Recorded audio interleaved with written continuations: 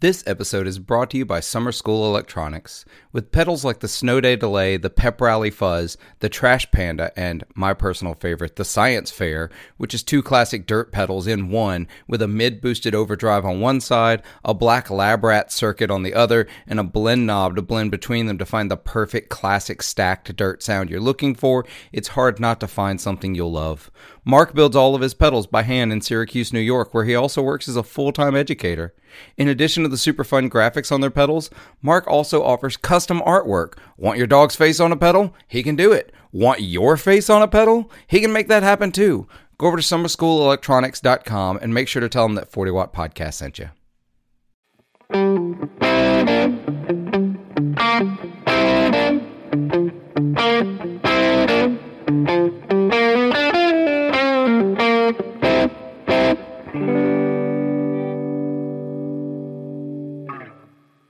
Ladies and gentlemen, 40 Watters, welcome to another episode of the 40 Watt Podcast. I'm so glad you've come back to join us. This week's going to be a fun one. I can already tell by the beginning conversation before I hit record. We actually had to stop ourselves 3 times before we just started talking about things. And I'm like, oh, shit, that's going to be good podcast material. So we're going to stop here and we're going to hit record. So I'm going to do this quickly and go through the intro as fast as I can. Not that I don't want to call out every single one of my Patreon supporters, because I'm going to. Especially I got a couple of new names this week that's super exciting. I'm always thankful anytime somebody wants to bring a little support to this podcast for 1 month, 2 months. I've got a couple of people who have been on board for 3 years now. They've been on board since I started. I don't know why, but thank you. But do want to mention a couple of things. There are some links down below. You will find links for discount code for TrueFire to get some lessons, because y'all all need lessons more than you need new gear. Yeah, I said it. There's also links down there for Reverb. It's an affiliate link. There's a link for Stringjoy Strings. If I remembered to put it in this week, I talked about it last week and I forgot. And there's also a link down there for Tour Gear Design patch cables, which I'm about to place like a $200 patch cable order. Thankfully, with my code, I get 10% off. And if you're a Patreon supporter, remember, you can get 20% off. You just have to email them, and they'll email me to confirm you're an active Patreon supporter. So, Patreon, speaking of Patreon, I need to thank some people. So the list is getting long. At some point, I'm going to start singing it like Joe over at the Guitar Nerds did for a while. But actually, it is a very specific order. I just won't say it. Thank you very much to new Patreon supporters, Benjamin Rodway, Jamie Evans, and returning Patreon supporters, Hendry Klubakowski, Brian May, not that Brian May, Heinrich Nordvang of Nordvang Custom Pedals, Tony DeGraw, Steve Rao of 60 Cycle Hum, Andrew Bimson, Julie McFarling of Labland Photography, Abe Matthews, Jordan Galash, Duncan Watson, Andy Johns, Dave Evangelista of the Guitar Nerds podcast, Blake Jefferson, Nick Call, Andrew Hensley, Alan Gresham, Dan Pilver of Lewitt Audio, Andy Koenig, Scott Hamilton of the Effects Loop podcast, Jim Burns, Tom Kelly, Heath Batt, Ben Fair of Electromotive Sound Pedals, Rick Calhoun of Honey Picks, Jeffrey Walks, and Kyle Harris. Thank you very much for your support and keeping the show on the rails, because I do my very best to derail it every week. Speaking of derailing, this week I have Mark from Summer School. Is it Effects or Pedals? Electronics. Look, my original words were all wrong. It's fine. Titles. All my listeners know I don't. My ADHD doesn't let me remember things anyway. It's all good. So, Mark, how are you? I'm wonderful. I mean, I'm at the end of a school week, so it's Friday, so when we're recording, so it's pretty good. Yeah. So it's interesting because we were talking about that. I'm having a day. Like, we had to postpone recording for an extra hour because I've had things going on today. Thought my house was going to blow up. Literally, y'all, I'm not kidding. We had like a gas thing. Anyway, it's not a problem. House is still here. We're good. It's all checked out. All the gear is still there, right? Yeah. Good. Everything's still here, right. Thankfully. And after we're done recording, I'm going to do my best to destroy a bottle of bourbon because my nerves. No, I'm just kidding. I don't recommend using alcohol to treat your anxiety. But I was telling Mark, I almost told you before we started this episode, I used to be the assistant manager at a blues bar, right? And for years. And I was also the audio engineer. And the number one drinking profession that came in the bar was always educators. It was always teachers. I have had, like, when I started working at the school I'm at now, quickly, as soon as they learned, like, oh, you're in a band? And I'm like, yeah. And they're like, where are you playing? I'm like, oh, we're playing whatever bar on this, like, Friday, whatever. Like, they packed it that whole first night. And I was like, awesome. Oh, they're like, yeah, we should do this again. I'm like, all right, cool. Like some of those people, I mean, people have lives and kids and stuff. But I was like, when they have the night where everything lines up, they're like, we're here to party. I'm like, all right, cool. Yeah. So yeah, it's always fun when we have the teachers come out for certain shows. Yeah, no, it was fun. I remember I've told this story. I was working at the bar, and it was a night that I was off, right? But I'm still at the bar because, it's small town. What else am I going to do? The only difference between a night I'm working and a night I'm not is that I'm drinking on the nights I'm not. Yeah. I still end up washing dishes somehow inexplicably. But I was drinking, hanging out with this group, and like, how you make your bar friends, like on a night, maybe you went by yourself and you find a group of friends, and I'm like hanging out with these folks, and I find out they're all teachers, including one of them is the principal of the school they work at, like totally blowing off steam, and they're like my age, and I'm like, you're like, I don't get it. That was when the illusion of teachers really broke for me. Yeah. Like it finally shattered that whole. I went to Catholic elementary school, so it really shattered some things for me. It's funny, like not that I thought Sister Marguerite or Sister Mary were out on drinking on the weekends. Yeah, but. Right. No, it's funny. Like, I never thought I would be a teacher, and I was like teaching guitar and drum lessons and stuff, And one of the guys I was teaching him drums. He was like a third grade teacher, and he was like, "You should come." He's like, "You should be a teacher." I'm like, "I'm not gonna do that." I'm like, "I never want to do that." And he's like, "Come hang out in my room for a day. It's great. You get summers off. You can like go on tour and do what you got to do. Like, come do it." And I went to his room, and he taught third grade, and he's like, "Yeah." He's like, "I do math for a while. The kids get bored of math. I get bored of math. All right, now we're gonna read. We read a story. They get bored. I get bored. Now we do science." I'm like, "Oh, I could do that." And I was like, "Oh," and that's fell into that profession. So do you teach elementary school? I teach math, AIS, and special ed. So what that means is academic intervention services. So I have 2nd grade through 8th grade.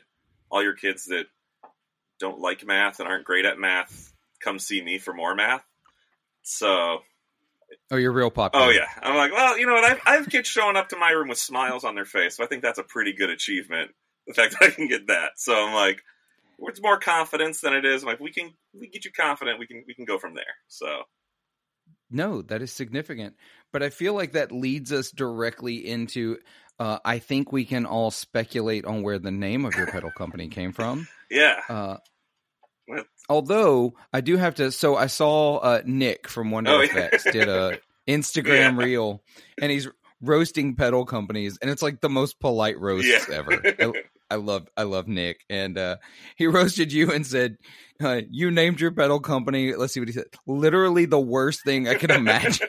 Like the nightmare for every school-age child, summer school electronics. Well, so, I mean, the whole name of it was, even before that, I started building pedals during COVID. So it was like I was teaching, and then when summer hit, and I was like, well, there's no gigs, and I don't have to teach out, so I need something to do all day. And I'm like, I could start buying like Lego kits on eBay, but my wife's going to be like, why are there so many Legos in the house? So I was like, I'll buy like a BYOC pedal kit. And so I started building clones, and then I was eventually like, I want to make a pedal with my dog on it. So I'm like, I'm going to try this. And I was like, I need a name for whatever I'm going to call this thing. And I couldn't think of anything, and it was getting to the end of the school year. And so when it gets there, all the teachers start going around being like, who's teaching summer school? Are you doing summer school? Are you doing summer school? And I was just like, well, I'll probably just build these pedals all summer. That's going to be like my projects. I'm like, I got my own summer school. I got my own thing going on. And the more I thought about it, I was like, well, when I was in grad school, they had told us a thing of like, doctors and teachers. Everyone thinks that they can do your job because everybody went to school and everybody's been sick. And I was like, so if we can't, so like by taking this name, like everybody has some connection to summer school. And like once we started doing the thing with like naming the pedals, like the pep rally, the science fair, the snow day delay, like everybody will see like the pep rally, and like we all have different memories, but we all have some connection to like doing that in school. You know what I mean? And so I was like, on a marketing level, I think it kind of works, and it totally ties into like, yeah, I'm a teacher, and this, and originally I was like, and I'll just build in the summer. That'll be great. Fast forward like 3 months, I'm like, I have to build like all of the time. Just like, I'm like, it's like a second full-time job now. Yeah, no, because you've got a bunch of offerings now, but touching on the naming thing, that makes sense, because one of the things that people want to do with a brand, they want to find a way to connect to people. Yeah. They need to build, whether it's you just want to build where they remember who you are. You want to, when I say build, obviously, listeners, I'm not meaning like physically building. I mean like community building. You're building some support and some connection to whatever it is you make. Someone like Nick at Wonder Effects. I mean, I still think back to the Wonder Bread pedal that he built, and I'm like, or, you build something that's going to connect to people. I like what Zach over at Mythos does with the whole Greek myth, and not just all Greek myth, but, those kinds of things. Yours is built in, whether it's a positive or a negative myth of summer school, or that was the other part. The celebration of missing it. I was like, I have a feeling a lot of guitar players probably attended summer school at some point.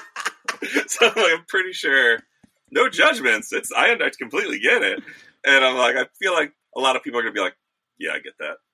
Like, even if you're not a teacher, I think you'll be like, that's me. I did pretty well in school, and I think it's because I didn't start playing guitar until I was a senior in high school. That's why. Yeah, right? So, because I definitely was trash in my first few years of college. I mean, listeners, I'm not ashamed to tell you, because I tell anybody who wants to talk about it, I flunked out of college twice. I mean, I came pretty close when I started. Like, I thought I was going to go for engineering, and I'm like, nope, that didn't work. And then I switched to music, and then later went back for teaching. So, like, the fact that now I can, like, build pedals, I was like, I made it. I took the scenic route, but I didn't get that engineering degree, but it's like, pretend engineer. I figured it out. Yeah. It's okay. Micro engineering. It's yeah. I played a gig in the town where I went to college, and I was like, all these people are listening to my pedals right now. That checks some box. Somehow I did it. It makes me feel good. Yeah, no, that sounds like success to me. Yeah, I'm just saying. I originally went into college thinking I would go into computer science of some kind. Right? We're talking 1999. Mm-hmm. Computer science in 1999. Y'all, we didn't have 64-bit processors available to the public in 1999. So just we're putting that in perspective. Dial-up at my university was, or internet at my university was still dial-up. They gave you a phone number to dial in to access the school's internet. I remember we had dial-up at home, but at school they had just gotten like broadband. So the first time I like opened Internet Explorer in college, I'm like, this is amazing. Then I'd go home and be like, this sucks. Right? Yeah, but the most I've ever done with that degree at this point is build gaming computers. Hey. That's what I did. That's great, though. So. But I changed majors so many times, y'all. I took the truly scenic route. Like, there's the scenic route, and then there's, can I actually get lost? Is that possible? Let's find out. I feel like that's I don't know. I know this is a gear podcast and we're talking education, but I feel like that's a very important thing. It's a life podcast. I feel like that's super important. Like, you should try different things that you are somewhat interested in. And, like, I remember taking, like, an engineering class, and they're showing, like, all the classes you take, like, later, like, in the sequence. And there was a thing at the end, and it said, like, technical elective or something. Like, oh, an elective. I'm like, I could take, like, a music theory class or something that I would be interested in. They're like, oh, no, it's a technical elective. So you could, like, build a boat out of cement and see how that works. I'm like, cool. That'll be real fun. Like, maybe this isn't for me. And, like, yeah, I'm like, I have some other interests that I think would be neat, but all right. We'll be right back. This podcast is supported in part by Stringjoy Strings. I'm a snob. At least that's what people tell me. I'm never okay with good enough, and that's where Stringjoy Strings come in. They're better than good enough. They're the best. Stranger are making some of the finest strings available today right up the road from me in Nashville, Tennessee. They offer custom sets, balanced tension, coated strings, the works. If you need it, they can probably make it happen. You should be using Stringjoy strings, and if you're going to order from them, you really could help this podcast out by clicking the affiliate link down in the description or show notes below. You get amazing strings, I get a little bit of that back to help the show keep going. It's a win-win situation. Get your Stringjoy strings today.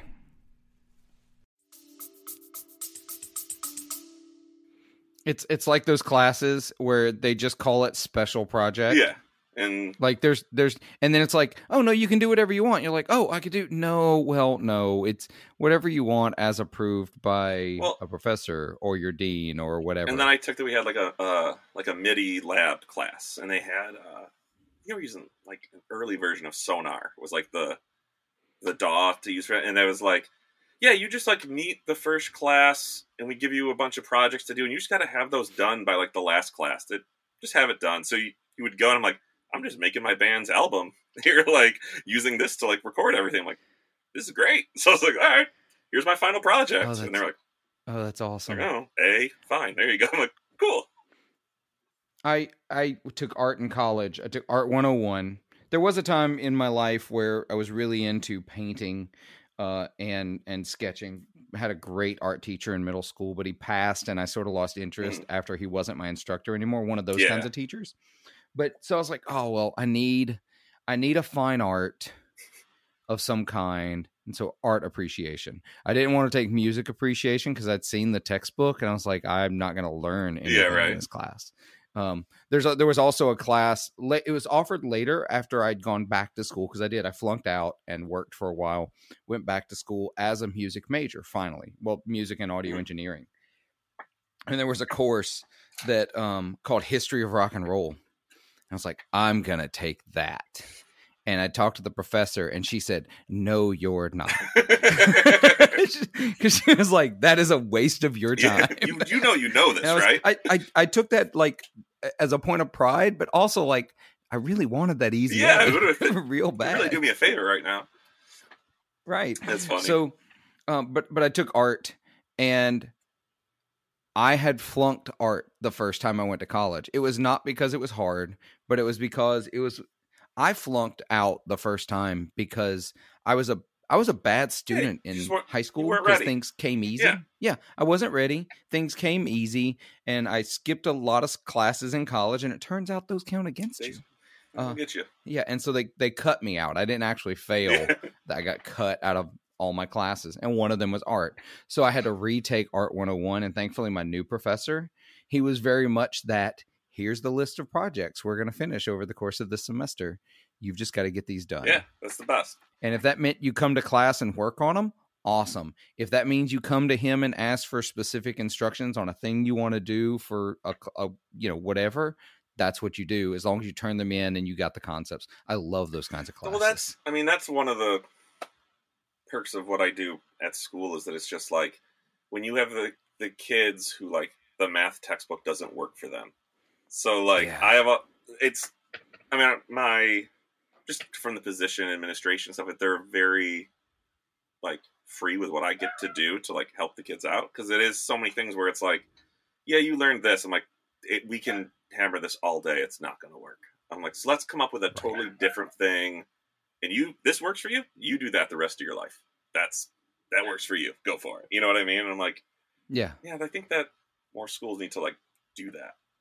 You know, because it turns out that's how the real world works. Yeah. Well, and it's, I tell the kids, they're just like, math sucks. I'm like, sure does. And they're like, it's really hard. I'm like, oh, totally. Yes, it very much is. And they're like, wait a minute. I'm like, I failed a lot of classes. Like all the pain that you have, like, yeah, I did that, man. So I know what you're going through. So let's use that to build something here. Let's go. And I'm like, I think that's a skill that like people who go into certain fields that they've always been good at don't know what it's like to struggle. And there are plenty of times where kids like try something and they're like, I totally bombed this. I'm like, well, you should. You've never done it before. Like, it would be terrifying if you were amazing at it right out of the gate. Like, that's like playing music. Like, your first guitar lesson, you're like, my fingers hurt, and my guitar sounds like crap. I'm like, yeah, what did you think? Like, that's... My hands don't want to make this chord. They shouldn't. Well, yeah. They shouldn't do They that. shouldn't. This isn't natural. You're a human being. They're not meant to go that way. You have to make that happen. I'm reminded of the meme that passes around again every so often, and it's the meme that says, I didn't know I was expected to have this down by my second rodeo. That feels like a very low number of rodeos. Yeah, I like that. That's great. That's completely right. You're going to suck at something for a while. And you know, I'm one of those people, and I know a lot of people are, they don't like being awful at something, and so they have a hard time learning new skills because they feel bad at it at first. Yeah. You're supposed to. And to bring it actually around a gear, similarly, it's this, I've been in this very slow work in progress, learning to read schematics, learning to identify components. Not that I want to do what you lunatics do and start a pedal company, because you're all lunatics. Yeah. It doesn't make any sense. I just got through talking with Haley from Rocket Music Gear. She doesn't make pedals. She's still a lunatic, just starting a company and doing what she's doing. All of you lunatics. But you're going to be bad at it. You got to do it a bunch before you're any good at it. And I think that's really important. My wife is worse than me, and she won't listen to this, so that's okay. I know I can say this. I say this to her too, though. She picked up guitar one day, and I literally showed her a few chords. And within a half hour, she's playing a song. And I'm like, furious. I hate you so much right now. But then she has literally not touched a guitar again since that day.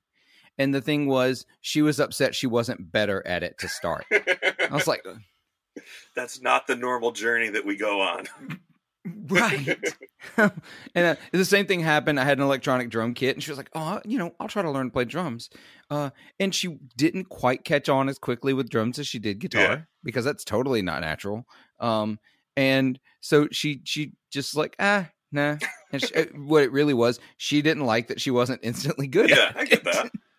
Well, yeah, it totally is.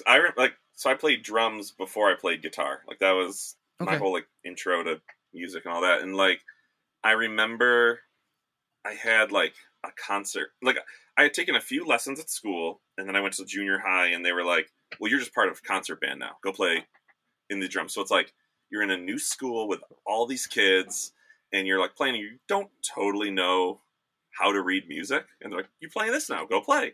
And I remember just being terrible. I didn't know what's cut time. I didn't know what that actually meant. And then just getting berated by the conductor teacher of the class. I'm like, okay. And I remember going home so mad to I had a drum kit, but I didn't really know it was a birthday present. I didn't really know how to really play yet. And it was hitting stuff, and suddenly do da do da. I'm like, oh my god! Just this anger just led to just I can play drums now. I figured it out, and it was just I can play Nirvana songs. Oh my god! And it was just this door just opened, but it was suck, and then you're like, oh, I just figured it out. Why did it take so long? I got this now. Yeah, it's always some weird click that something clicked all of a sudden. And no, you weren't instantly the best drummer or best guitarist or whatever, but it was that click for your brain to go, oh, I see it took this thing that I was terrible at, and I just did something that actually came across as musical. Yeah. And that there's nothing. I've been chasing that endorphin hit totally the rest of my entire life. I remember it for me. I remember my exact moment. I am a massive Garth Brooks fan. I have no shame in saying it. I was a 90s kid, 90s country music, loved Garth Brooks. And there's a song, I don't remember what record, and that surprises none of my listeners. But there's a song called The Night I Called the Old Man Out. And it's this very come of age song about a teenage kid who basically finally stood up to his dad and did the whole man up to his dad thing, and it's basically child abuse. Yeah. It's a song about child abuse. Let's be really honest. He was a teenager and his dad knocked him down. But there's this intro riff. No, that's a different one. It's I can still play it, but I can't like sing it right now. We'll add it in post. I remember learning that lick, and like the first time I actually played it, and I was like, "That's it. That's what it's supposed to sound like." And I had this like whole moment of like, "I'm a guitar player." Yeah. I have a title now. I can do this. Right. Yeah. It's right. Exactly. It's wild, man. That like there's like those little things like that, or like I remember my first band when we like tried out for a talent show and we didn't get in, but just playing at the tryout was like, there was like some battle of the bands or something, but just, I remember leaving just the tryout, like, we played in front of people, and it's like, you look like you just did like every drug that you could ever take, so you're just like on cloud nine, and you're like, we just did it, we played music, and it sounded like music, and people heard music, and they treated it like music, but it was us. And you're like, yeah, it's the weirdest thing. It's the coolest moment. Yeah, it's the coolest moment. And like, the next like big moment for me after that was because you remember these moments. Totally. Like you just did. Like you remember that time. You didn't even get in, but you just remember that moment. I can't even imagine how horrible we actually sounded. I'm sure. They're like, it wasn't music. That wasn't. But like in our brain, it sounded. Okay. You were rock stars. You're in that moment. For those 3 minutes. Because you did it. Yeah, for 3 minutes. For me, it was, a buddy of mine's band was playing a bar in my hometown, and I had gone just to hang out, and he invited me to sit in and sing and play guitar for a song. And I had not really done that as like, I'd played in bands like as a backup and second guitar, mostly fill in stuff, but I'd not sang and been like the front person like that, like in this scenario. And I remember we played Johnny Be Good, the old Chuck Berry tune, and people danced and had a great time. And there was a moment in my brain, people are actually dancing to music I'm making. And there was like this brain explosion of, this is the coolest shit I have ever experienced in my entire life. It's always a weird thing when I talk to musicians who are like, they play a gig, and they're like, you know, how'd the gig go? And they're like, it's terrible. Like, audience wasn't into it. They weren't dancing. And I'm like, that's your job. Like, your job is to make them dance. If you go and they're not dancing, you're not working hard enough. Like, we've done tons of gigs where it's like, they're just having their dreams. I'm like, all right, well, if we start having fun and do our jobs, we get the room dancing. And I was thinking that's weird. But yeah, because that is like the coolest thing when you do that, especially if like the gig starts and everyone's just like wallflowers. And then they start dancing. You're like, yes, this is a good gig.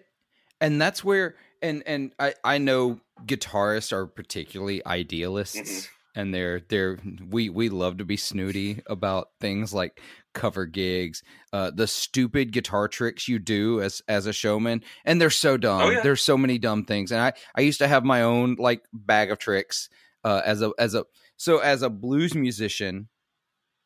Shows can be a little bawdier than the average like rock cover band gig. You know what I mean? Blues is a very y'all, it's all innuendo. Yeah. It's literally all innuendo, and you have to play into it, and you learn those tricks, and you do those things, and it becomes a showmanship, and it becomes a little corny. Yeah, it does. But at the same time, you're there to entertain people, and that entertains people. You're not there to impress the guitarist in the back of the room with his arms folded across his chest. Incidentally, just as a weird moment, I was at I'm public librarian. I was at a conference last week, and I was doing this big, like 4.5 hour pre-conference that I was presenting at. And I was doing it, and part of it was I was talking about body language. I was talking about customer service and how to be more approachable and how to provide better customer service. And I always talk about the whole folding the arms thing in front of you. And there was a guy in the back of the room standing up. There's about 70, 80 people in this room, right? And there were plenty of chairs, but people get up, need to move a little bit. He's standing in the back of the room with his arms crossed.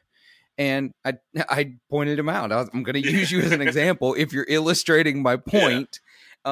And I said, and you don't want to be like, and I mentioned this stereotype. I said, you don't want to be like this guy in the back of the room that is demonstrating the average guitar player when he goes see a cover band, standing in the back of the room with his arms crossed, judging the guitar player. And that's when he said, I'm actually a guitar player. I said, point proven. Yeah. Point proven. Pick them out anywhere. Yeah, exactly. I know my people. Yeah. Well, there was we have a thing around here. It's just like a local area, like music awards every year. Like everyone puts out, I'm sure a lot of towns have those things. And so they have a couple bands play, and like I've attended a couple times, and I've talked to people who are like, man, our band should totally play there. I'm like, why? The entire audience is other musicians in town. You think that's a good audience to play for? Like, you're going to play your guitar solo, and the entire first 10 rows are like, I could do that. I'm like, why do you want that gig? That sounds like a miserable gig to play. It could be either the most supportive gig you've ever played or the most judged gig you've ever played. I was like, nobody's dancing. They're just sitting there like, I mean... It's because musicians don't dance. Yeah, we're on stage for a reason. We're busy. Yeah, totally. It's so funny. Yeah, so I'm not a person who's ever had stage fright. Like, stage fright's not a thing to me. Mm-hmm. I've never been wary of talking in front of people. It's a disease. Actually, it's far too much confidence for any one person. And it's not that I think I'm that good. It's just that somebody's got to do it. I'll stand up and talk. Yeah. If whatever, or I'll be in this play, or I'll do this play in these bands, or do whatever. Never had the butterflies in my stomach feeling until I got to college and was a music major. And so there's not a lot of guitar. The school I went to didn't have a lot of ensembles with guitar. So basically I played in the same 3 groups every semester and sang in choir, right? Because I need these credits to graduate. And jazz band. So I'm the guitar player for the jazz band. I have never been more nervous than the first time I had to take an improvised solo at the jazz band recital in front of the entire music department. I can see that. All the students, all the professors. I was like, oh, this is what that feels like. Yeah. This is what everyone's just talking about. Terrified. Yeah. No, it was wild. So yeah, I get it. I could not stand up in a room full of nothing but my region or my town's other musicians and not be completely self-conscious. It's weird. So I play in a couple bands. I have an original band called Bridge Under Fire. It's like a post-hardcore punk rock, shouty, loud raucous band, and that's just all our originals. And I sing and play guitar there, and then I also play in a all 90s cover band called My So-Called Band. And we do everything from Spice Girls to Rage Against the Machine and all that. And over the years, it's weird how my brain affects the two of them. Before the cover band goes to play, it's like, all right, another day at the office. Let's go play some Gin Blossoms into some Harvey Danger, and then we're going to play some Backstreet Boys.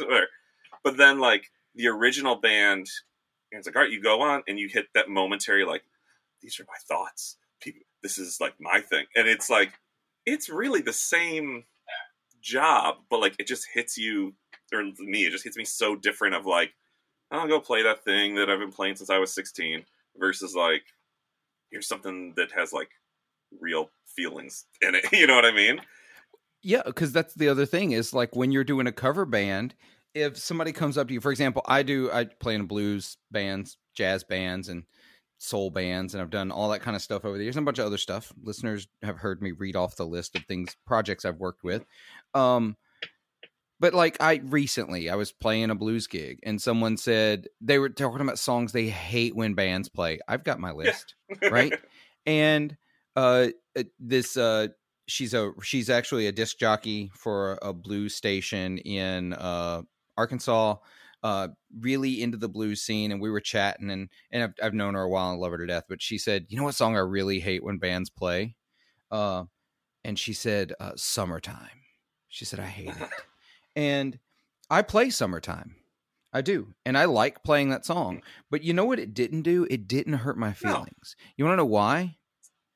That's somebody else's song. It's not my song. She didn't tell me she hates my song. Well, that's the old joke when people are after cover gigs, they're like, you guys are my favorite band. I'm like, you should probably like better bands. Like, there's better bands that you should be liking more than us. So right. Let me, you should probably like the bands whose songs we just covered. I know what you're saying, and I appreciate it, but we don't need that. Our running joke for like 10 years has been like, oh man, best job I've ever had, worst band I've ever been in. All right, I get it. Like, it's like we used to do a cover band, and we didn't stick to a decade, although a 90s cover band has been on my brain lately, like really wanting to dive in, because I think that's just me wanting to revisit my youth. Well, let's be honest, that's all that is. It totally is. And like, yeah, when we got the whole idea together like 10 years ago and we were doing it, was like, okay, we'll do that, because like all of our friends are still going to bars and they're getting like, that's the gig, let's do it. And if we stick to that, then we don't have to play Skinnerd when someone wants to hear it. If someone is like, play some AC/DC, we're like, the 90s stuff, that's what you want to hear? And they're like, no. Yeah. I'm like, yeah, me neither. So we're going to play what we want. We'll play Foo Fighters. How about that? And like, you kind of go through and do that. But it was like, we're just like, hey, the greatest decade of the last 30 years. Because we're like, once it gets like the 2000s and like streaming came up, everybody's taste is so individually tailored that like you could name the top 40 right now and I'm like, I probably haven't heard any of those songs because I have no idea. My playlist is what I want to hear. You know what I mean? I live in Starkville, Mississippi, right? I live down here, middle of nowhere, Mississippi, but we have a major university here. Mississippi State University is here. And we recently, just to illustrate this point, we just found out that, so we do this big concert event. This is not what I'm looking for. I'm trying to pull up the name. This is how bad I don't know. Oh, there it is. Okay. So I don't know top hits. In fact, as a librarian, I couldn't tell you what's on the bestseller list. I have no idea. Right. I have no clue. My guess is if James Patterson or John Grisham put out a book this year, they're on it. That'd be my best I could do. Probably doing pretty good. Yeah, probably. But like they announce, they do this big thing called Bulldog Bash, and it puts like, I don't know how many people. They do it downtown on Main Street, and it literally fills the street, like building to building, for like 5 blocks, like 10,000, 12,000 people in the street. And it's big concert. Yeah. And so this year they announced that they have Jason Derulo. And somebody told me that, and I was like, that's awesome. Who is that? And they're like, you don't know? I'm like, no, I don't know. It's like, how do you? And then their response, I love this response. Just to give you listeners, I need you to understand where the current state of music is, right? If you don't know who Jason Derulo is, I'm going to tell you the same thing they told me. How do you get on TikTok and have not heard Jason Derulo? Yeah. Well, one, I really don't get on TikTok anymore. It's fine. But when they played me some of the songs, I was like, oh yeah, I have heard that. I've heard that. I didn't know his name, to which they responded, he says his name in every one of his songs. It's like, yeah, but I've heard the 30-second clip. I heard the commercial on TikTok. Yeah. And so I don't know who that is. I'm looking at the list now, and I don't know who the other support acts are either. Yeah. So that doesn't surprise me whatsoever. It's weird, and that's just the whole thing. I think with just music now, everything can be so tailored to your own taste that it's like, oh, okay. And I mean, even like with pedal stuff, when I have like prototypes that I'm like trying out, that I'm like, this thing sounds awesome, and then a buddy's like, can I try it? I'm like, oh yeah, try our whatever drive, and they're like, and I was like, what are you talking about? It sounds great for punk rock. And they're like, yeah, but for country, it sucks. I'm like, who plays country? And they're like, well, clearly not you. I'm like, yeah, no. So like getting out, like you got to find like different people's tastes for different things. Yeah. And that's why there's 11 billion 3-knob overdrives. Totally. Yeah. 11 billion. Well, mine has and 6. There's like you got a couple of 3-knob overdrives. There's a couple in there. Website. Yeah, there's a couple. Yeah. Well, that's the thing is, and listeners, I'm so sorry. Y'all have to listen to my story several times. Mark has never heard this story unless he's listened to the episodes that I said it a million times. but it's like when I had Mike from Native Audio on here, and he talked about the fact that his pedals are incredible. He does this really sophisticated these digital delays and reverbs and stuff like that, and that's what he had. He didn't have an overdrive pedal at all in his lineup, and so he had these really sophisticated with presets and still in a single enclosure size, and they're awesome. And then he finally caved and did a 3-knob overdrive, and it immediately outsold everything else he's made. It's funny how, like, I mean, without getting, like, you know, in the weeds builder wise, like, everybody starts with overdrives just because they're not a very complex circuit. Like, it's very easy to take a guitar signal and make it sound like a shitty guitar signal. Like, that's what overdrive is. You're just taking the signal and you're making it, like, compressed and crunchy. Like, yeah. How can I make this sound bad in the best way? Yeah. And, you know, it's sort of like, how do you know if your strobe light's bad? I don't know. It flickers. Well, that's what it's supposed to do, so. It just stays on. You're like, well, one or the other, yeah. So, like, but they're very simple to start out with, and you think, like, oh, then I'm going to make a delay and a chorus and go all this crazy stuff, and it's like, but people still buy overdrives, and they want to have 100 of them. Like, I'm thinking, like, how many, like, different variants of just a hard clipping overdrive do I have, like, downstairs on my shelf? And I'm like, I lose count pretty quick. Like, or even just delay pedals. Like, I have so many delay pedals that I'm like, you know, they all kind of just do the same thing to a point. Right? They really do. I was just counting real quick while we're sitting here, because we had this conversation before we started recording about what my desk is a wreck right now. There are 6 overdrives on my desk currently. 3 of them are dual stage overdrives. And I love them all equally. Yeah, no, I absolutely love them all equally. But it's like, how many overdrives do you really need? Listeners, I know all the jokes, N+1, all of them. That is the correct answer.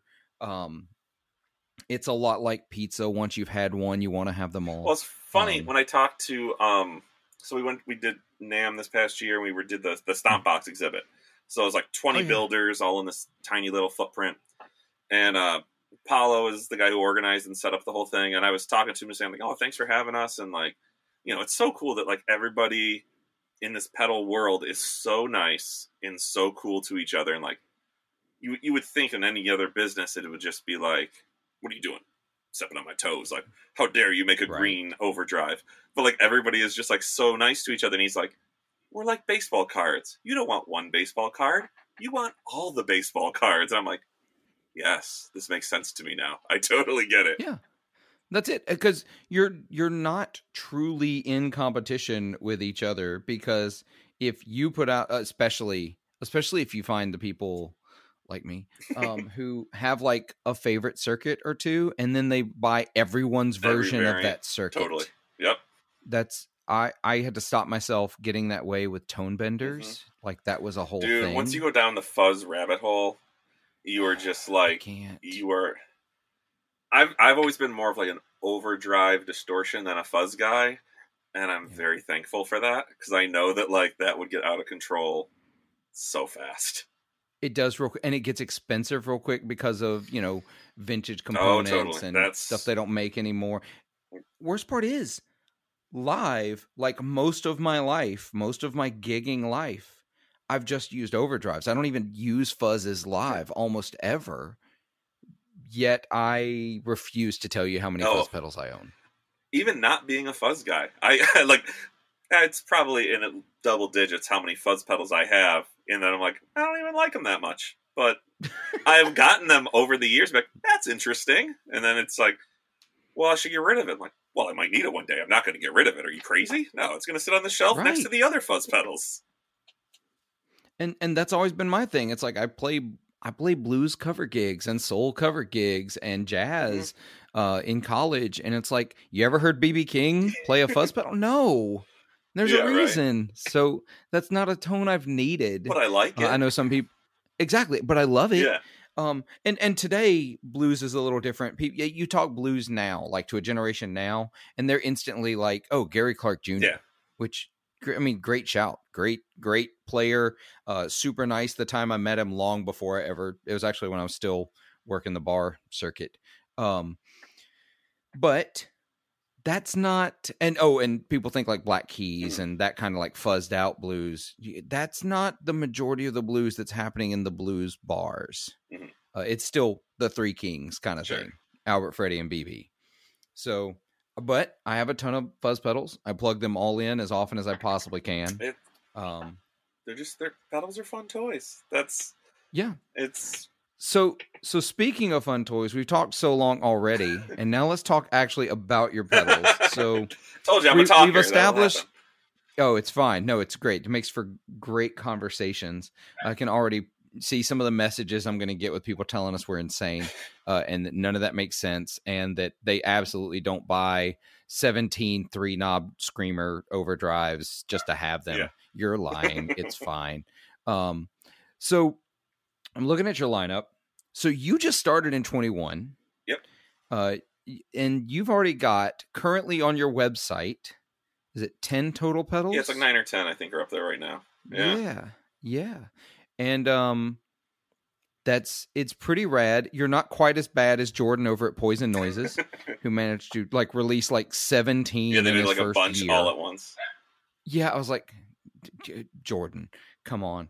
But I made the joke about being a lunatic, naming it like this thing that everybody has a negative connotation for. But I genuinely actually love the whole concept. I think the first one I ever saw was the Pep Rally Fuzz. Okay.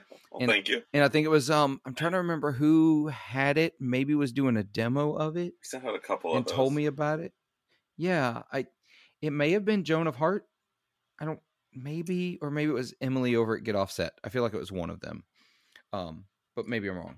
I've made enough friends that do demos that I don't know who does what anymore.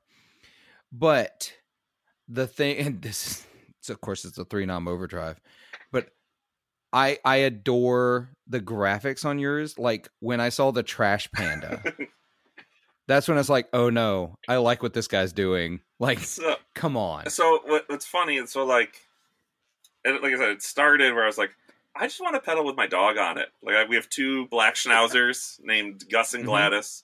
We got them over during COVID, like 2 little rescue dogs. And I was like, that's when I started building pedals. And I was like, I'll never have a signature overdrive. But you know what? Gus deserves a signature overdrive. So when I did, I was like, I'll make 12 of them. I'll have one, and like 11 will sit on the shelf. And like maybe if somebody comes over, they're like, what's those? I'm like, I don't know. It's a funny story. You want one? Or like, whatever. But like, I put them up like, pre-order. I'm going to make like a 12. And I'm like, oh, we just got 13 pre-orders. I'm like, oh, I guess I have to make more than 12 now. So like, and once I did that, I was like, well, Gladys needs her own signature one too. So I made that one. And then it was like, oh, I think you have a company now. Like you have orders and a website. Like I think you have to start like doing this. And we weren't on like the whole school theme yet. It was like, I don't know. So I just started like making stuff that I was like, we made like the Bootster Booster because it's impossible to come up with a pun for a boost pedal anymore that isn't already taken.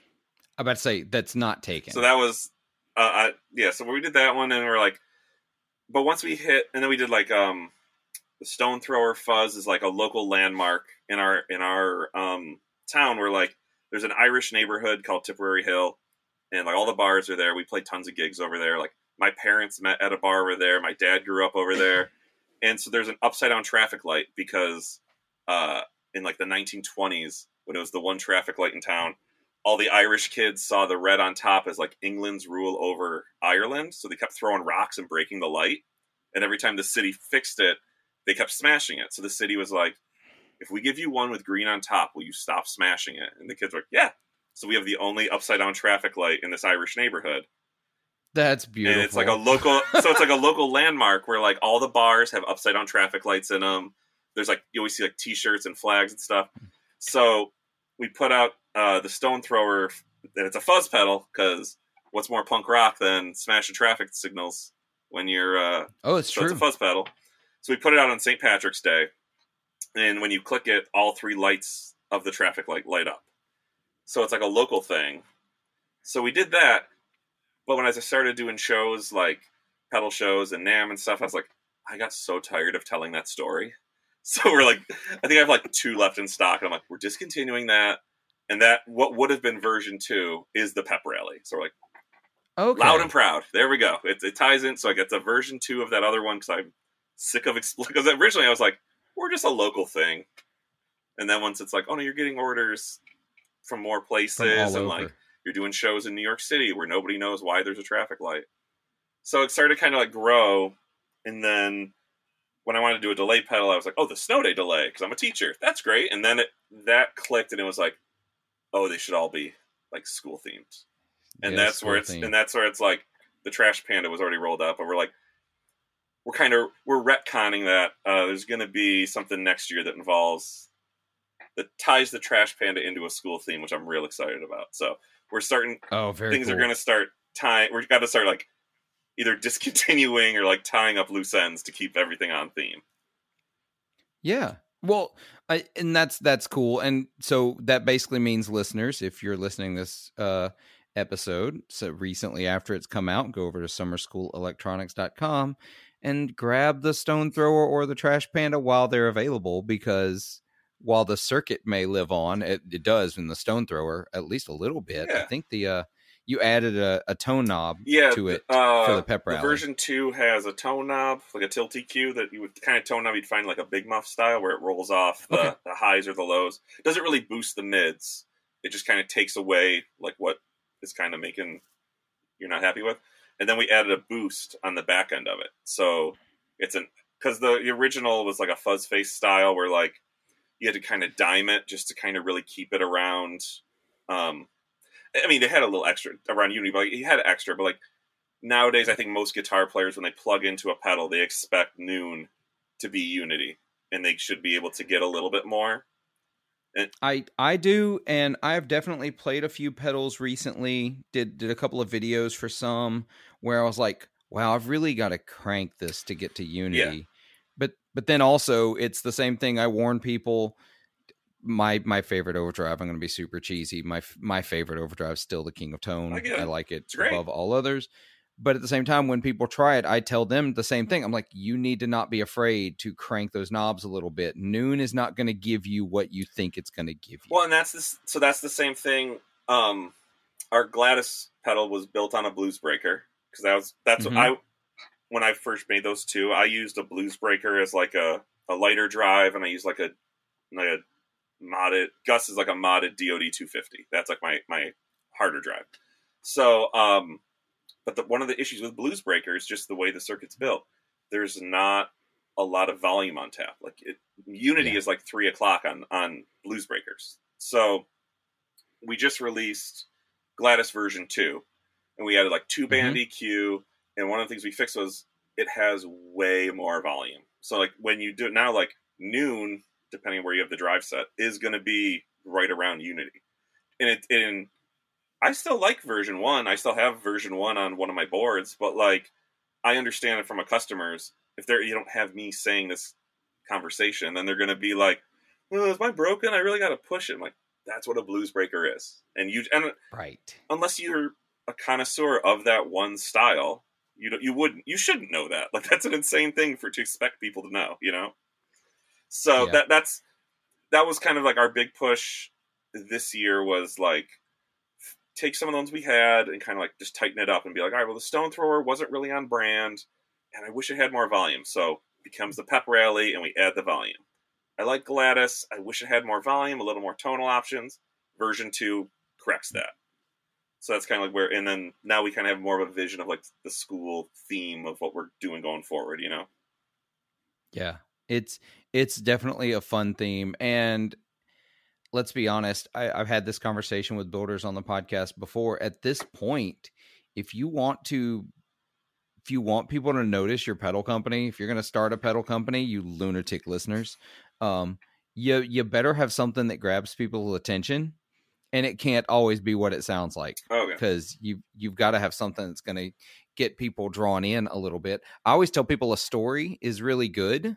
Like, don't get me wrong, the story around the Stone Thrower is really compelling, but I could also see where it gets really old. It's a long story over and over again. Well, and I think one of the things we kind of figured out like the snow day was so huge for us. And that was, I think, our 4th or 5th pedal we put out.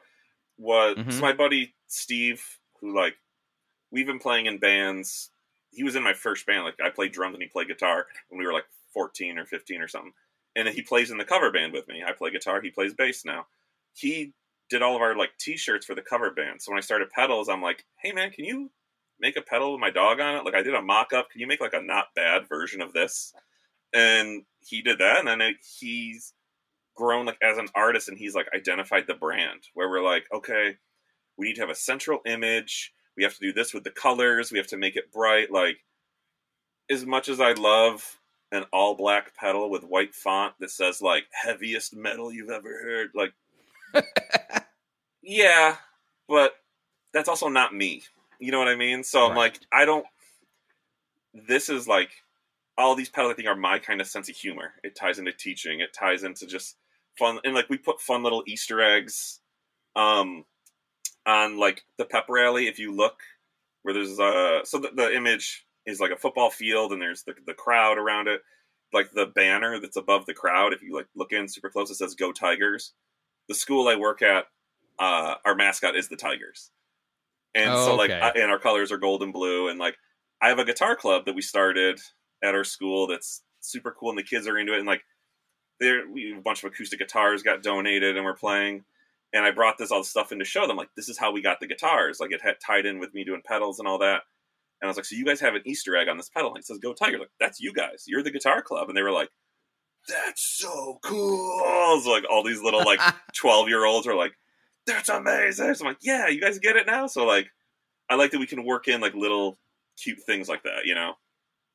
Yeah, no, that's super cool. And once again, story. And then on top of that, I listened to some demos as we were prepping for today's episode, because I've not played these in person yet, so they sound really, really great. Thank you. I also love talking about the snow day. I love a delay with 2 delays where you can dial them in. I have another. I think the other one I have is the Wave that does that by Fox Pedal. Oh, okay. There's 2 pedals with Fox in the title, and I get them mixed up, and I don't have my glasses on, and it's on my shelf over there. That blurry spot, and I can't that's read the it. one. Yeah, that blurry box over there. Well, it's discontinued now. They've shut down operation of their pedals. They're just selling off whatever they've got in. I think it's Fox Pedal. Now I need to know, because I've got listeners yelling at their screen right now. Smashing their phone. It is Fox Pedal. There you go. It is Fox Pedal, the Wave. Yeah, the snow day delay, like, I had a delay pedal with a tap tempo, and I would just always do the thing of, like, we'd start the song, like, no, it's not totally right. And I find that, like, this is a me thing, you can get so obsessed with, is the tap tempo the correct tempo of the song? If you're not playing to a click or whatever, and it's like, you're totally missing the whole point of playing guitar, because you're so worried, like, is that flashing light lining up with the snare drum? And it's like, no, I'm like, so really, I need a short delay, and I need a long delay.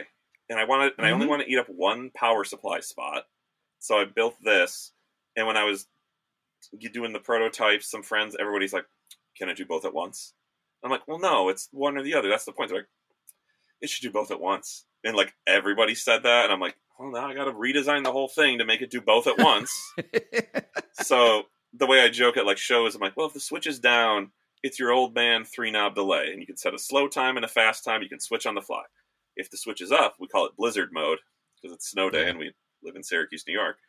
You can run both of them at the same time, or you can flip it and it'll do them independently. So you get like the ping pong, like the da-da, and all the weird kind of stuff. So I'm like, if you want to be an old man, turn the switch down. If you want to get shoegazy and weird, turn it up, and then you can go get nuts. And I think I'd love it. Well, I think that feature, especially now with like, pedals are like a saturated market. Like, there's a lot of different builders right now. And with like reverb, like, you can find whatever you want. My goal is like, I want a pedal that I release to like functionally work in a band setting. I should be able to bring it to a gig, plug it in, and I should know how to use it in the moment, but it should also be fun to play on its own. Like, if you have that blizzard mode going and you're playing and you tilt a knob like a quarter turn or whatever, you're like, oh, it's totally different. Like, it's fun to play the pedal, but it's also a functional tool in a band setting. So that's and that's the same with like the science fair and all that stuff. Like you could just get lost just turning knobs a little bit because the sounds are so different. You know what I mean? But you could also just find your setting, bring it to a gig, and you're like, I'm good. I got it. I'm a big believer, like I say believer, the way I use delay and tremolo while I'm at it.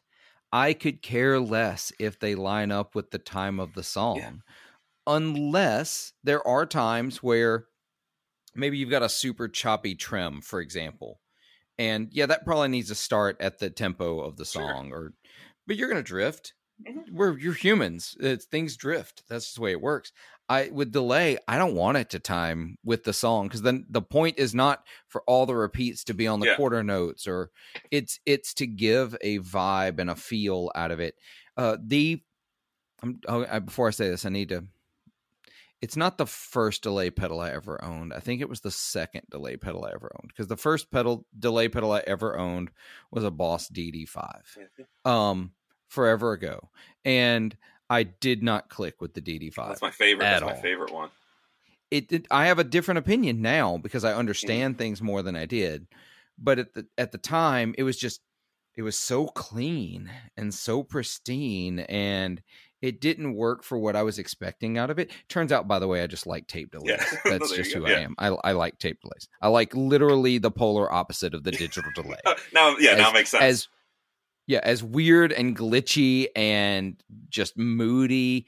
And I mean moody in that it sets the mood, and moody that the device itself is moody, and the same settings may not sound the same from day to day. Apparently that's what I like. You want to be surprised. Yeah, exactly. I want to happy accidents. I run all my pedals on batteries because I don't know what they sound like when I click on them. I like to be surprised. It's dangerous. Actually, I have an opinion on the whole batteries thing and pedals. We'll come back to a lot of hot takes. Oh man, it'll make people angry. So the second delay pedal I ever owned was the DLS Effects, which they're still around, which surprises me. I still see their pedals occasionally. I used to have a reverb search up for them, but they did one that was called the Echo Tap. And they did these interesting enclosures. They still do. They're sort of angled, sort of like Thorpe effects, but they don't have like the outer edges like Thorpe's do. I'm trying to think of another. I don't think anybody else uses the enclosure they use. Okay. So, but I found this. I think I bought it off a guy on like the Seymour Duncan forums in like the early 2000s, right? So, but it had two settings for delay settings, just like that. You could set two different times, right? But one of them was set by the tap. So you had a tap. Oh, that's kind of cool. Okay. And you set it by a tap, and then you could swap between them. I may be misremembering this a little, but I think this is something like how it goes. And the other one is set by a knob, but the knob is not a continuous variable resistor potentiometer. Oh, so it's a notch. Okay. So yeah, it was notch. So it had exact times at notch. So if you're like, there was no way like you could set that knob at the time of your like a rotary switch that was notched. And so it was like, in fact, I'm going to pull it up just so I can see, because I'm sure they still make it, or a variation of it. Worst case scenario, the internet never forgets things. So no, I get that, but yeah, it's weird. There it is, the Echo Tap. So yeah, it had a knob in the center that you could set it for 50 milliseconds, 100, 150, 200, 225, 250, 280, 300. That 280 is really throwing me off. 350, 400, all the way up to 3 seconds. Oh, wow. Yeah. And you could set individual volumes for each, whether it was the tap or the echo. They called it the Echo 1 delay time. And then the tap is, I guess, technically an Echo 2. I'm getting so you could switch stressed out just thinking like, yeah, I know how you would do that. And as you keep listing stuff, I'm like, well, that'd be a pain in the ass to figure out how to do. Like, I don't want to do that. I don't want to build that. And for the record, it's still available. I'm looking at the website that I pulled up is Rudy's Music in New York. Yeah. They're currently on sale for $168. Oh, that's awesome. Yeah. Yeah. But I loved that delay because it was like the first one where I had the two. Now you can't do them simultaneously, but you had these two settings in one pedal. So like you talked about, I used the middle knob to set like the perfect slap back delay because I could set it at the exact time That's what I do. I wanted. Yeah. And then use the tap to do my longer delays. Yeah, mine I use like for like the 90s cover band when we do like Fastball the Way. You need that like slap back for the solo. Like you just set one for that. I'm like the blue light's for that song, and then the yellow light. I'm like I put it at like 11 o'clock. That's my standard like blah blah blah blah. That's fine. I just need that. I just need something to make solos be a little fatter. It's fine. And I'm like, everyone needs to play in a 90s cover band. By the way, I think that's 100% true. I mean, it's not that hard. You go for it. No. And we used to play. We used to play Meet Virginia by Train, which might actually be early 2000s and not 90s, but either way. Well, we got real. I don't know that one, but there's so many that we got real good at. People are like, "You should play Stacy's Mom." We're like, 2001, man, not happening. It's not in our decade, dude. And everyone's like, "What do you do? Like 80s Joe?" We're like, exactly. But we're like, and then the other, you get through so many good ones where people are like, why didn't you play whatever? I'm like, listen, I just compressed 10 years into 3 hours. Not everything makes the cut. I'm sorry. And the people expect you to be a human jukebox. And I'm like, and sometimes I just look at them and I'm say, hey, we don't rehearse. Yeah. I just need you to understand that. We all have day jobs. We don't rehearse. We get together and like individually try to learn songs and then hope it goes well. Or the one of, I'll give you $20 if you play the song. I'm like, I will gladly take your money, and I will try my hardest, but neither of us will be happy with the outcome. Like I don't know the song. It's not going to happen. And these other three guys, they don't even know it either. Someone gave me $100 to play Black Velvet once, the Atlanta Miles song. Yeah. I'm like, give me a couple of minutes because I'm not going to turn down $100, right? You're so torn. So I'm like, okay. Let me see what I can remember from singing along to it on the radio. Yeah. And we made it work. Yeah. And they were pretty happy with our version, but I'm like, it was not the recording. It was not the song. It got you the $100. It got us the $100. But I it's funny, we would play now I'm saying it. We'd play these cover band gigs, and we do like some of the big anthemic songs. Like, of course we did. We had a great singer that she just had this really big range. So she could do all like we would do Journey, Don't Stop Believing because you're supposed to. Because you have, and she hits those notes and kills it. Yeah, it's in the contract. It really is. But we would do Meet Virginia. And like, so we were doing all these anthemic songs. And then we get to Meet Virginia and there's this really silly, like, minimal like part in between the verses that's just like doon. It's like 3 notes, right? One of the biggest cheers from the crowds was when play those 3 notes in this little break between. I'm like, so really? Weird. Yeah. Or we would play Toxic by Britney Spears and people hear that do do do do do do. Yep. They loved that. So I was like, in my original band, those guys have all been pushing like, because they know that like the 90s bands have been for a while, and they're like, we should do a 2000s. And our other guitar player, anytime it comes up, I'm like, I don't want to do that. He'll just like, like, that's his go-to. He's like, I mean, come on, we got it. Let's do it. I'm like, no. It's just... It's such a fun song to play. I'm no bones about it. It's a fun song to play. I have no desire to learn it.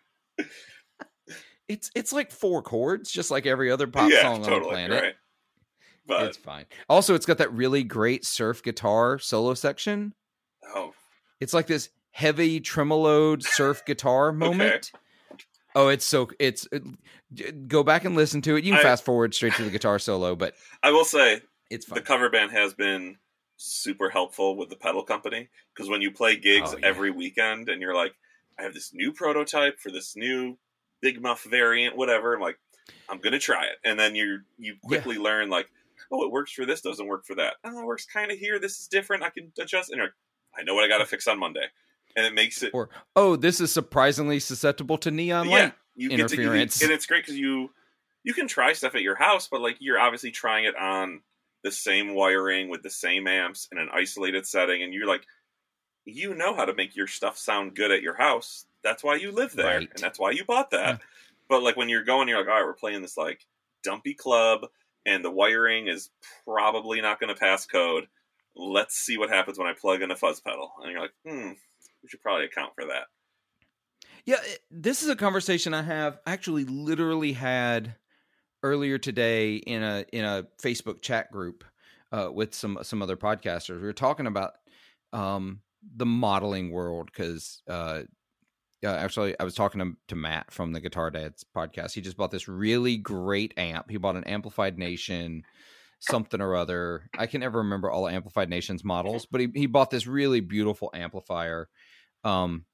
Finally settled into what I call an end game amplifier. Like you don't actually get better from here. You just get different. Yeah. But he doesn't gig it. He plays in a cover band and they gig pretty regularly. But he's not going to gig it because they're all on in-ears and he's using an HX Stomp, which no shade. Yeah. I gigged a Helix for a while, but when I tell people about this, I'm like, I need you to understand that the caliber of clubs you're playing and what I've been playing as a blues musician are very, very different places. I don't play places where I trust the wiring, the PA, or the sound guy enough to go direct. Yeah, and it's weird. I know I'm sure this is an isolated thing, and like I've talked to different players who are like describing what they need and like what they want, and I'm like, you want a Kemper, you want a Helix for what you're saying and what you're requiring for your setup and your band, whatever. Like, yes, that is the solution to your problem. For me personally, like I love hearing my amp pushing air behind me with the drums. I just really just want vocals through the monitor, but I like having, if there's too much guitar in the monitor, I just feel really weird hearing it from the front.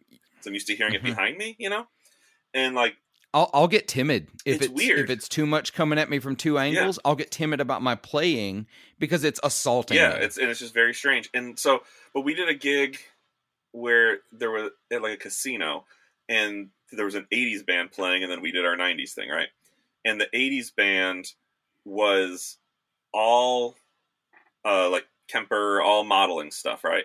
And then they had keyboards, they had electronic drums, and even the drums were like samples. So every song, the snare drum sounded just like the real one, right? I hate it. I hate this. So I was like, I understand what they're doing. It's not for me, but I get it. And I was like, we're at the bar having a full voice conversation, and this is fine. Because the sound guy kept them at such a reasonable volume. And I was like, well, that's weird. And when our drummer walked in, like with his cymbal bag, somebody was like, oh, are you guys actually going to play tonight? And I was like, oh, they think they're lip syncing. Like, because you don't feel the kick drum. You don't feel the air. And I was like... You don't see amps on stage. Yeah, and like, so... well, you just didn't even feel it. Like, it was so weird because like... And they were great. They sounded just like the record, like, almost to a fault. That I'm like, oh, just have a DJ. And like, I could see like they were trying. They were doing their thing. It was great. They sounded good. They were a good band. But you just didn't feel it. You didn't... Just that little bit of like... The subs were going, but it just wasn't the same as hearing a real kick drum. Because as soon as we set up and we were like, all right, we're going to play. And then we'd like hit the first note and just like let your like Vox ring out with a chord. Suddenly people were like, oh. And I'm like, weird. And I'm like, I don't know. And again, modeling is perfect for a lot of gigs. I know a lot of dudes who play like in churches where it's like, we have to, that's the room. That's what we got to do. And I'm like, I get it. That's totally cool. I understand. But just hearing the two different, like in that kind of like setting, I'm like, oh yeah, if you're like so close to the record that it's like, what are you doing? Also, it's really interesting that whole when he walks in with cymbals and says, oh, you're going to play tonight? Like everybody's like, oh, the audience can't tell the difference. Yeah, they can. You're right. They can't. And when they don't see you playing things on stage, they think you're faking it. And it was very strange to see. Because I remember being like, thinking, I'm like, oh, they're like an 80s band. And they were doing all the hits. Like, all the 80s. And I was like, they should have this room just dancing and going crazy. And I'm moving. Like, there were some. But I'm like, and we started playing like our stuff. And I was like, oh, And that's why I was like, it's going to be a light night where there's not a lot of dancing. I'm like, oh, these people are not to like toot our own horn. Like I don't want to make come off like arrogant or whatever. But it's like I was shocked that I'm like, oh, these people are like they're feeling like the thump of the kick. They're hearing the guitars. Yeah. There's a lot going on, you know. And it's important to say what we're talking about is not volume, no, necessarily. It's just like the frequency and like the vibration and the response of it. Because like, yes, on paper everything was coming through exactly correct, but it just to put this in a player's perspective a little bit. I play in these bands. I'm not a big I know you musicians. I'm not a big like drugs guy or pot guy or anything like that. It's not a big part of my life, right? Not a thing. But the closest I think I've ever been to fully understanding the experience, the reason people go to these substances have been when I've been playing with a band, whether it's mine or another, and there's this moment on stage, and this is a hard spot to get to. It's not an every night thing. It's maybe not more than a couple of times a year. But like you're on stage, you're in the right spot, the volume's the right place, everybody's in the pocket, and you're playing, and it's this totally other experience. The way, this is so hippy dippy, and I'm so sorry, y'all, but there's this way that music and sound wraps around you physically that you're not getting with those other things. And when I tell people that I don't do the modeler thing because it doesn't motivate me to play, this is that other part of it that's really hard to explain when you're on stage and you're playing in a band, and it's not about volume. It's about this other experience, and you're wrapped up in it. And there's a weird thing you just reminded me of that. I remember I had to be like a teenager, had my PV Bandit 112, and you're playing and you're standing directly in front of it. You're getting that laser beam of death frequency, right? And as soon as you take that step that you're standing like 45 degrees off center, and you're like, oh my God, this is the greatest guitar sound I've ever heard. And as you kind of walk back and forth, you can hear the guitar sound kind of warble of like it's the same sound, but where you're standing is like, oh, this is different. And like that's to the audience too. When you're playing real amps and like especially those small gigs where everything's not mic'd up, you're just using stage volume. As the majority of my gigs. That's what I do. Like when the band or when the audience is like goes to the bar, it sounds different than when they're standing at their table or when they're standing up front or they're standing back, and you're like, oh, it's just a different experience versus like I'm modeling a 57 that's sitting right here and not moving for the entire, like, it's such a subtle thing that you're like, I'm sure someone's going to argue and be like, it doesn't make a difference. And they are welcome to that opinion. And that's fine. Maybe it doesn't. Maybe I'm crazy. But if this is what crazy is, it sounds really cool. Right, exactly. I'm into it. Well, here's the deal, and I tell everybody this. Mick over at That Pedal Show says this all the time. It's all in your head anyway. Yeah. Literally everything we experience is in our head. So it's telling us that it's in our head the way it sounds. It doesn't really sound like that. Well, if it's in my head, that's how it sounds to me. And that whole standing in the right spot, like, for example, I have this amp directly behind me. And that cabinet's got a 15-inch speaker, and it is pointed directly at me. Yeah.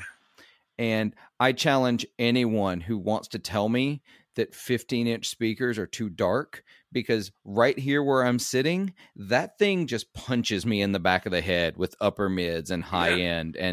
But if I stand up and I'm up above it or I'm to the side of it, it just fills out and becomes this absolutely perfect sound. The whole thing I've told every guitar student I've ever had or anybody I've been in a band with, if you have a combo amp, buy a chair or an amp stand.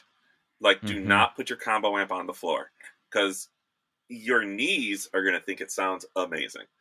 And everybody who's standing 30 feet away from you is going to be deaf, because you're going to crank that so you hear them. Like, but if you put it up in the air, you're going to hear it at ear level, so your volume will be way better. But also, like, you're going to get that sound. You're going to be able to, like, move back and forth and find the sweet spot and be like, ooh, this is great. And, like, you can dial it in so much more. Like, just put it on a chair, lift it up. And, like, that's why I always take a plexiglass shield. I take my own, shield of shame or a barrier of shame to every gig, just in case I need it.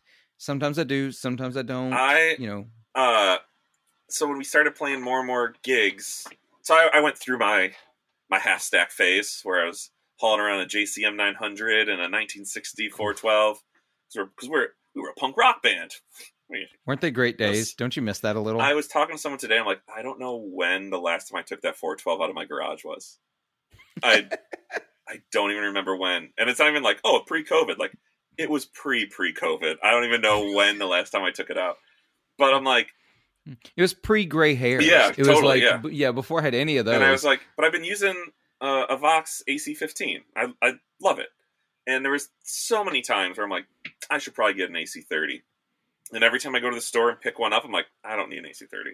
Because I have a road case that I keep the AC15 in that I've just had forever. Mm-hmm. And that doubles as my amp stand. Just put it on top of the road case. It's the perfect height. It's right there. And, but I realized years ago, I'm like, any gig that you're playing where you're just crank it, AC15 is going to do it. You will have the volume you need. Yep. If you don't have the volume you need, they're going to mic it. And, like, I've been doing that for so long. And the only time it's ever, like, come back to bite me is if we go play somewhere and they're like, you guys are outside tonight, right? And, like, we just brought our normal PA system to play in the bar. And they're like, all right, I guess we got to push it tonight, guys. And, like, you'll get through it. It's not ideal, but you'll get through it. Yeah, I find in those situations, the thing that gets hurt the most actually ends up being the vocals. Yeah. You just hard time getting the voices up. And we've had people be like, how come you guys aren't projecting out their time? Like, well, because we thought we were playing in a tiny room, so we brought 15-watt amps. Our drummer brought a Birch drum kit that's super quiet. Like, our bass rig is only like 250 watts. Like, it's nothing crazy. And I'm like, this wasn't the environment we were told. I mean, we'll do it, and we'll get through the night, but, like, other than that situation, you're fine. Like, we've played big festivals, and, like, the band before us has full stacks, and we're like, all right, well, you will be loading that out for the our entire set. Here's my AC15. Throw your 57 on it. Which is a very loud amplifier. Yeah. People have come to believe that 15 watts isn't loud, and you're just wrong. And the other thing is, like, they're affordable. I saw one sell literally today or yesterday used for like $325. I bought one years ago off somebody off Craigslist, and I got it that day, and I threw it in the trailer, and we were like going on tour that afternoon to leave, and I'm like, well, I'm gonna bring this as a backup because I got room and it's super cheap. And I had a buddy like mod it, and I don't know what he did. He just said, like, this is before I knew like anything about electronics. He was like, I put it to 60 specs. I'm like, I don't know what that means. All I know is the best sounding AC15 I've ever heard. Like, gotcha. The bass and treble knobs just cover such a wider frequency than like stock ones, and just sounds better. And other people who have AC15s will play it and be like, what is it? I'm like, I don't know, but it's magical, and I love it. But again, living in the Northeast, in the wintertime, when it's in a road case, I have like stairs down the side of my house. They're just covered in ice. And so I was like, you know what? They're cheap enough. I'm going to just buy a second one and leave it in my car so I don't have to, like, an AC15 is cheaper than back surgery. So 100%. And I'm like, and if it ever dies, it's not that crazy expensive. It's not like I was like, I got like a Bad Cat or like something that's like some boutique-y hand-wired. I'm like, I don't have a matchless in my car. Right. And I'm like, all right, so it's a Vox AC15. It's fine. It's consistent. And I love it. And like I've used it for so long that it's like, hey, it's a little like tinny in here. I'm like, twist the knob. Like, I got it. We're good. Yeah. Well, before we get here to the end of this episode, because I teased it, I need to talk about the battery thing. I'm just going to give my hot take. And it's a tempered hot take. So I'm sitting here looking at all the pedals sitting on my desk, right? Now I've got a bunch of them right now, and I'm not going to pick them all up because I'm working on demos of some of them. I'm way behind on and demos that I've promised, just because summer in libraries gets insane, and then end of fiscal year, it's a whole thing. But my deal with batteries is for a lot of gigs, especially the blues gigs, I'll show up with a combo, or maybe a head and cab, either way, whatever, a guitar, and I'll just bring a single pedal and just one pedal on the floor. And now, and y'all, I too am a bit of an environmentalist, and I care about the environment and taking care, and batteries are bad, but of all the pedals on my desk right now, which are 1, 2, 3, 4, 5, 6, 7, 8, there's something under there, 9, 10, 11 pedals on my desk, one of them takes a battery. Yeah, a lot of the newer ones just don't, like mine don't take batteries. They just, and that's something that sometimes frustrates me, because I'm like, I just want to put an Energizer in this pedal and grab it and put it in my gig bag and not worry about taking a power supply or any of that junk, and just be able to plug in and go. And sorry. Yeah. So it's fine. It's a small rant. Like I said, it's a baby rant. It's the majority of players are using pedal boards now. Yeah. I literally have a pack of batteries here sitting on my desk too, because I like to have backups. I've had that where you would have band practice as a kid, and let's go get lunch, and you come back, someone left their DS1 plugged in on a bed, and you're like, well, band practice is over. We don't have distortion anymore. Or if you're a big wah pedal freak, like I was, like, I never remembered to unplug my wah pedal. Never. I'm scarred by that, so I'm like, don't even give them the option of batteries. I've learned. Yeah, no, I dig that. So, Mark, before we head over to Patreon and I ask you the hard-hitting questions over there, listeners, they're not that hard-hitting, but it is a lot of fun. I think we have a lot of fun discussing some more music-related, a little less gear-related stuff. Tell listeners everywhere they can find you, and anything you got coming up that's going on that's going to be fun. So our website, summerschoolelectronics.com. Same handle on Facebook and Instagram and on YouTube and Threads. That's a thing too. I need to pay attention to my Threads again. Somebody mentioned it today. I'm like, oh yeah, I have one of those. So I think I posted something today. But yeah, if you got any questions, you want to talk pedals, Instagram's probably the easiest way to reach out to get at me, or just shoot me an email, mark@summerschoolelectronics.com. What do we get going on? We just put out Gladys version 2. By the time this is airing, will be in October, and our Halloween pedal will be out. And I can show it to the viewers. I got one right here. So the Science Fair is our most popular pedal, the Rat and Tube Screamer in parallel right there. So starting October 1st, we did a limited of 31 Science Fears. And so it's the same circuit, but limited artwork of the lab rat drinking out of the test tube screamer, out of the test tube. And I love 31. That's so perfect for October. Yeah, last year we did this, instead of the snow day delay, we did the spooky day delay, and we did 13 of them. And my wife made a bet with me where she's like, I bet you can sell 31 of them this year. I'm like, she's like, you're bigger than us. You can do it. She's like, and I was like, trying to decide 13 or 31. And she's like, if you sell a 31, you got to take me out to dinner. If you don't sell, I'll take you out. So we have a bet going. So if you want my wife to win the bet. Those are available exclusively at our online shop. So perfect. Well, also, I think you hinted, be looking out. You may have something else coming out in November. Around Black Friday, we got something in the works. And yeah. I have a theory Black Friday is going to be a big deal this year. Probably. I have a feeling there's going to be a lot of things going on, so y'all are going to want to be paying attention. All of the links that Mark just described are down below. I'll try to get all the social medias, but I'll definitely get the Instagram in there so you can find them easily, and the website. But other than that, there may be some more links. We'll see how I feel my ADHD brain in the middle of the night as I write the notes, because we're recording pretty well in advance of when this episode's going out. I still guarantee I won't do the notes for this episode until the night before it's going to go live, because that's just who I am as a human being.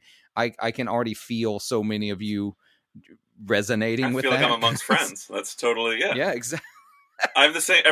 We're all that kid. We're all that kid who did the paper the night before. Every night before a release, I'm like, we have everything set. Tomorrow's going to go so great, and then I wake up at 2 a.m. I'm like, you didn't do that one thing. I'm like, oh no.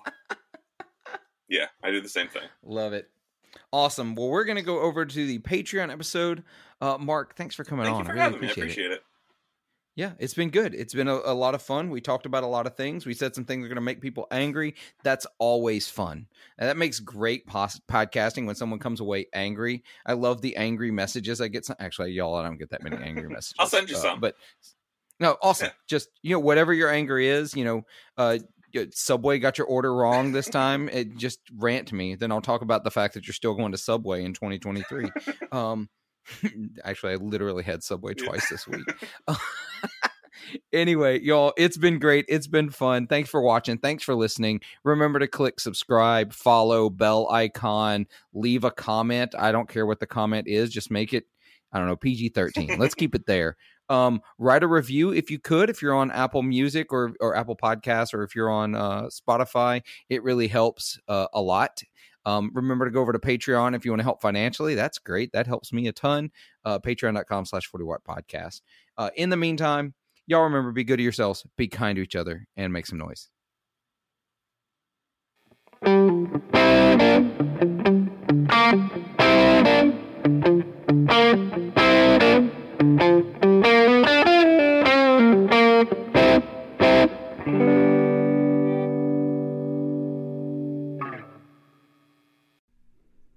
This episode is brought to you by the supporters of 40 Watt Podcast over on Patreon. Go over to patreon.com/40watt podcast, where for as little as $3 per month, you can help support the podcast and get every episode ad-free. For $5 a month, you'll get every episode ad-free, as well as a bonus episode every week. I can't overstate how thankful I am for the support of my patrons, and hope you'll consider joining the team and helping keep this show on the road.